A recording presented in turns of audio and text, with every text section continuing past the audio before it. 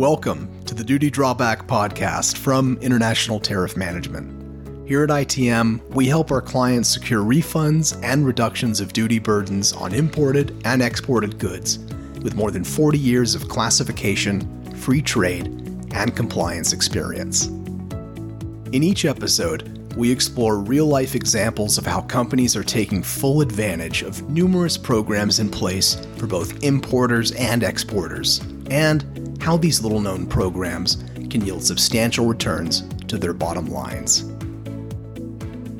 If you're engaged in international trade, you can expect to learn actionable tips and strategies that you can implement in your business to become a more profitable importer and/or exporter. Thanks for tuning in. Now let's dive into this month's episode.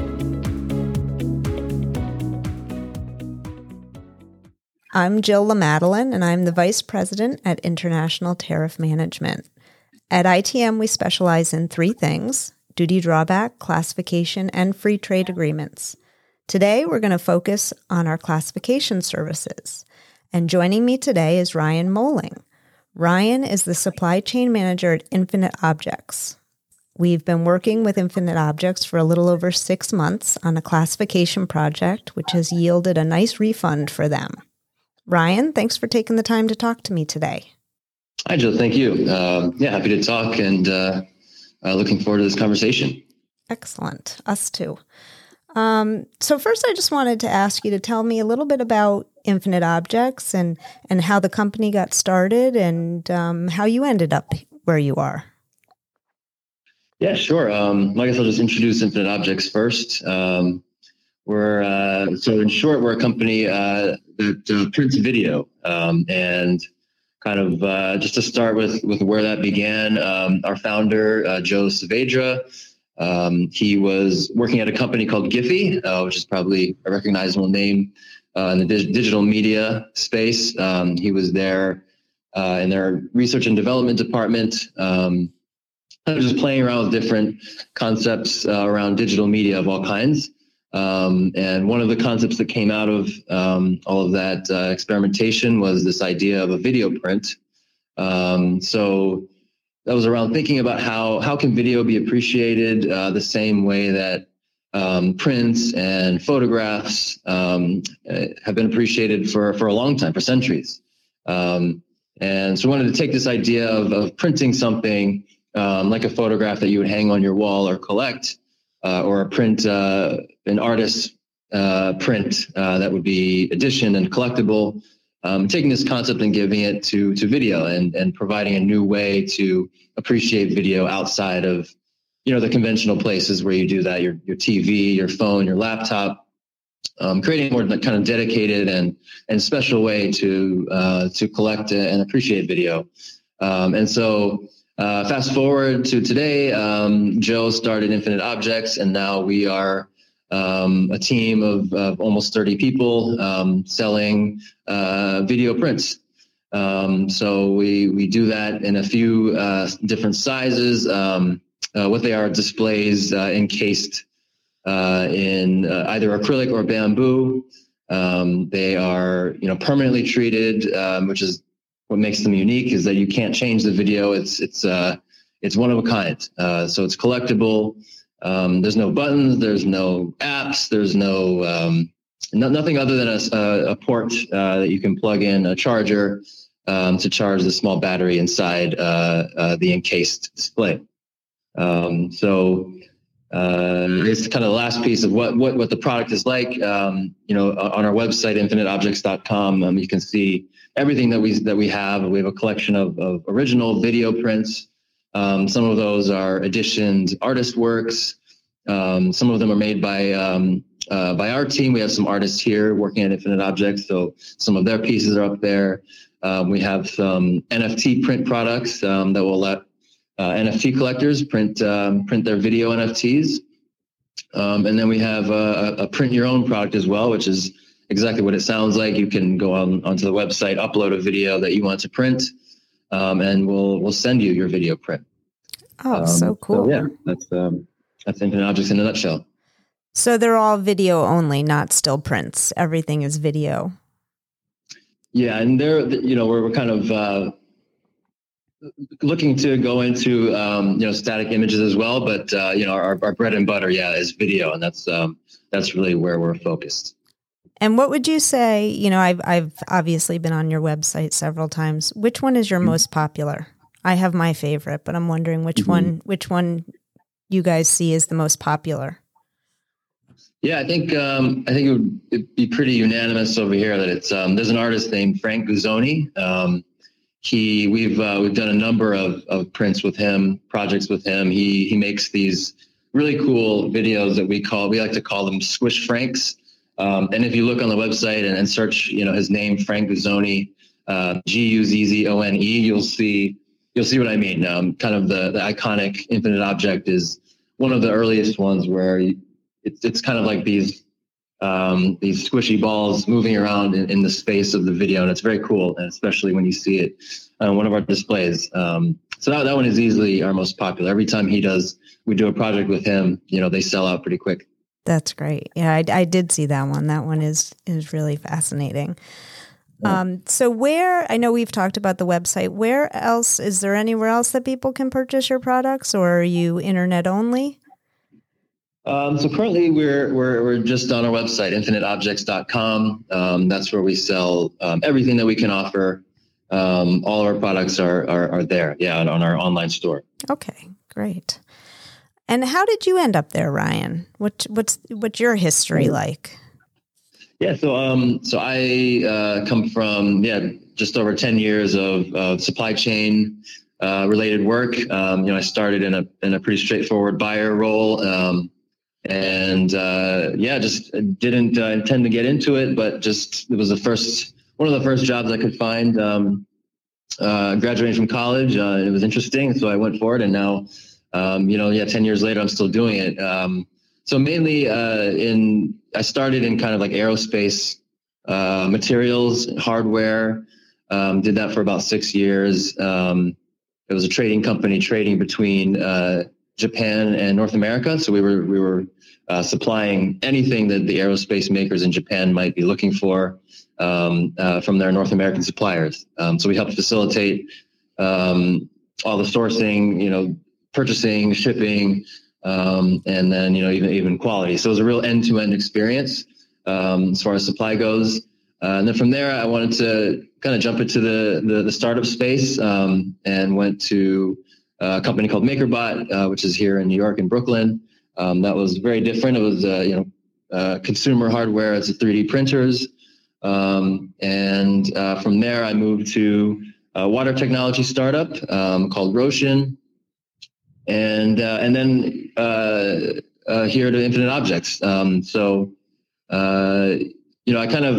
I guess what interested me about coming here was the kind of overlap with art that Infinite Objects is. So it's definitely a hardware company in the sense that we sell hardware, we sell electronics, but there's the artistic element is really what makes I think our products really special.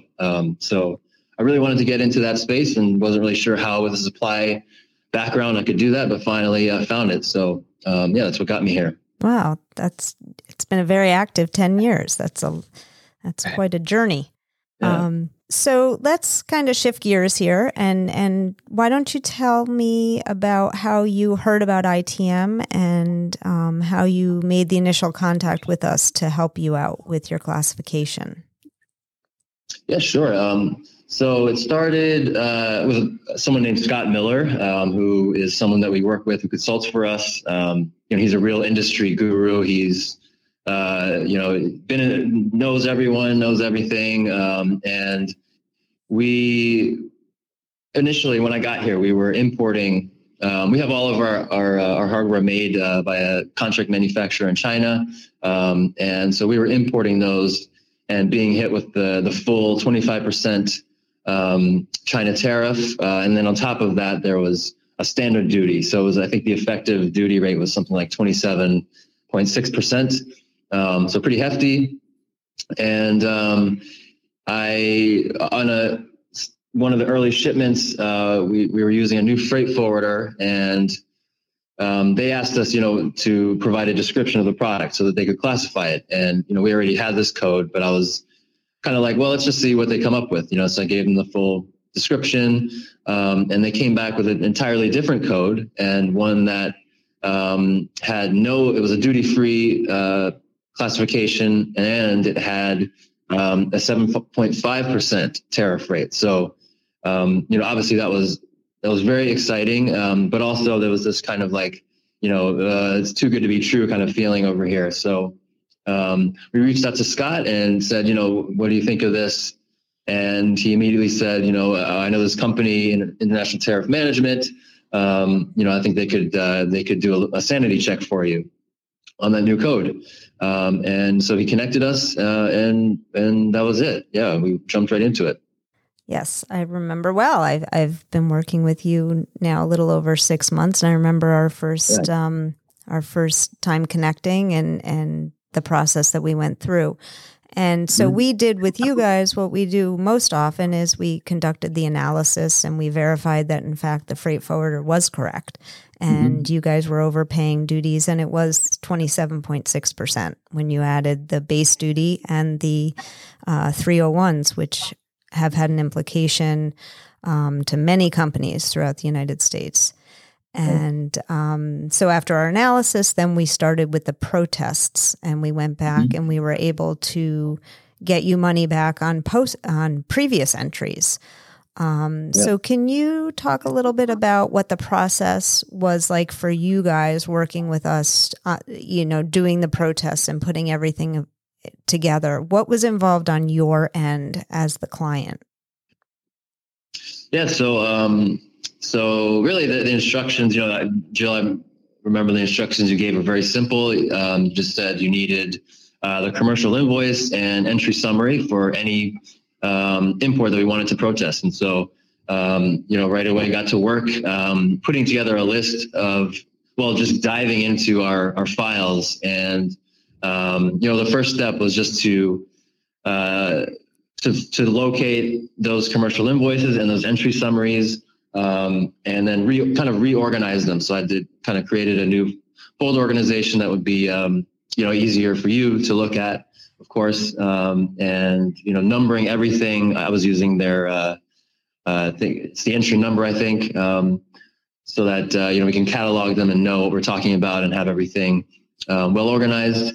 So that was the first step, was getting all the files together, getting them organized, making sure we weren't missing anything. These are obviously opportunities to get money back. So we wanted to really make sure we catch everything. So in some cases, I had to go out to our brokers on past shipments where we may not have had the entry summary on file, and get that from them. And then also as a part of that effort of making sure we didn't miss anything, I reached out to our brokers just to send, can you send me a list of all of the imports you did for us in the last year? And then we kind of work from that to make sure we didn't to miss anything. So that was kind of the first step, was getting all the files together and then putting together a list in a spreadsheet form to kind of index all of those files. And then that became the baseline for, kind of our mutual working process, Jill, as we went line by line to protest them. And I can tell you, Ryan, on our end, Infinite Objects was very organized and extremely detail-oriented. In fact, your spreadsheet is something I've shown several people in our office that they should recreate when working with their clients on their classification projects. I think it's kept us lined up and organized and streamlined the process for sure. So I thank you for that. It's great to hear. Yeah, thanks for the feedback. I appreciate knowing that. Yeah. So if you don't mind sharing, and if you do, that's okay. How much money was Infinite Objects able to get back, or is in the process of getting back? Yes, happy to share. So as of today, we've had over $50,000 worth of protests approved. I would say refunds approved. So that's the actual money coming back. And then there's still a number of entries that have yet to liquidate that we will be protesting this year, and that amounts to also a little more than $50,000. So in total, when we're done with this whole protest process, we'll have over $100,000 refunds coming back. So pretty significant figure, and it was really really exciting for our business. That we can get that money back. Right. And then not to mention that I'm sure that your broker has changed the classification, and now you're enjoying those savings going forward. You're not overpaying. Yeah.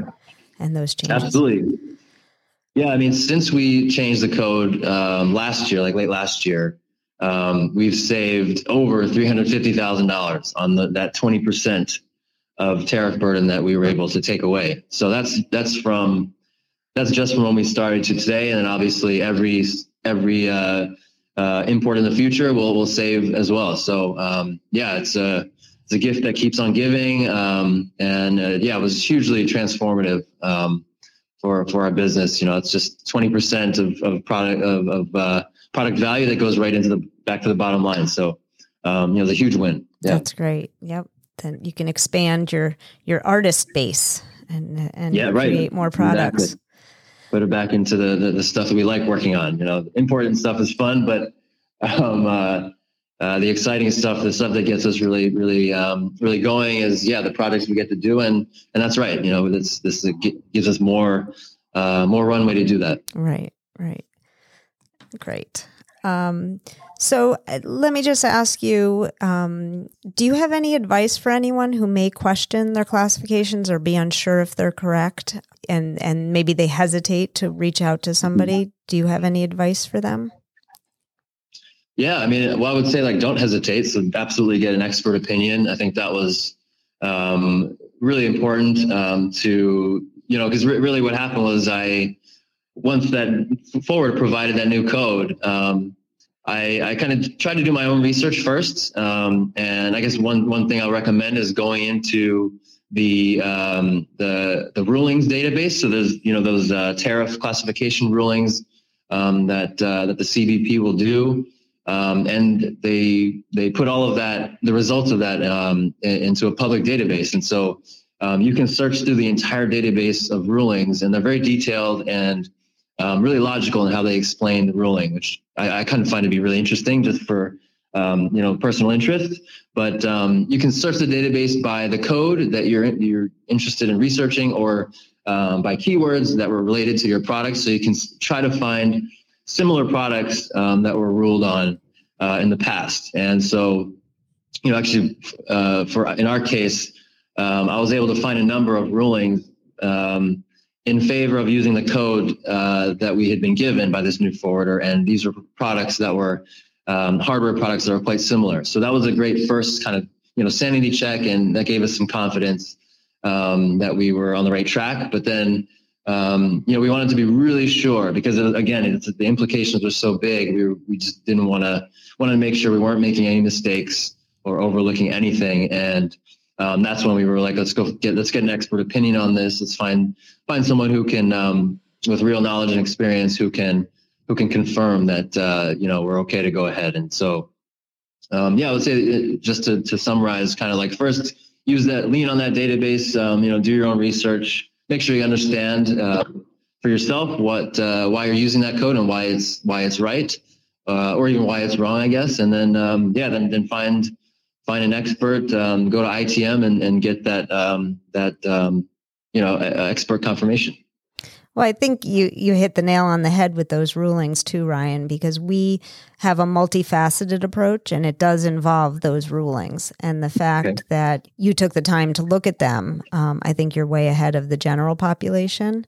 But you add the rulings and the harmonized tariff schedule of the United States, which is an enormous book of classifications, and then throw in the product description. You put it all together and you make the basis for the argument as how you want things classified. And I think you did 1/3 of the work yourself, which is more than most people do, but it's commendable. It's having the knowledge and knowing what you're doing. So. It was definitely daunting and intimidating. So, and it takes like a lot of, willingness to sit and stare and read through lots of kind of boring, maybe commonly boring jargon, but yeah. Yeah. Very legal mumbo jumbo. Yeah. It takes a special attention to detail to read through those rulings for sure. Yeah. definitely. Well, we hope that our conversation today has given the people who are listening insight to not only what it's like to work with ITM, but also the process of the client's involvement and most importantly, the economic advantage by reviewing your classifications and looking at the rulings and the HTS and the product itself to determine if you're bringing them in correctly. And we encourage everybody who's listening today who hasn't been to your website to do so, because your products are very, very special and interesting, and they make great gifts or in addition to your office space, especially right now as people are starting to return back to work. You can bring some artistic video with you and put it on your desk. So Absolutely. Thank you, Ryan, so much for joining us today. It's been great talking with you.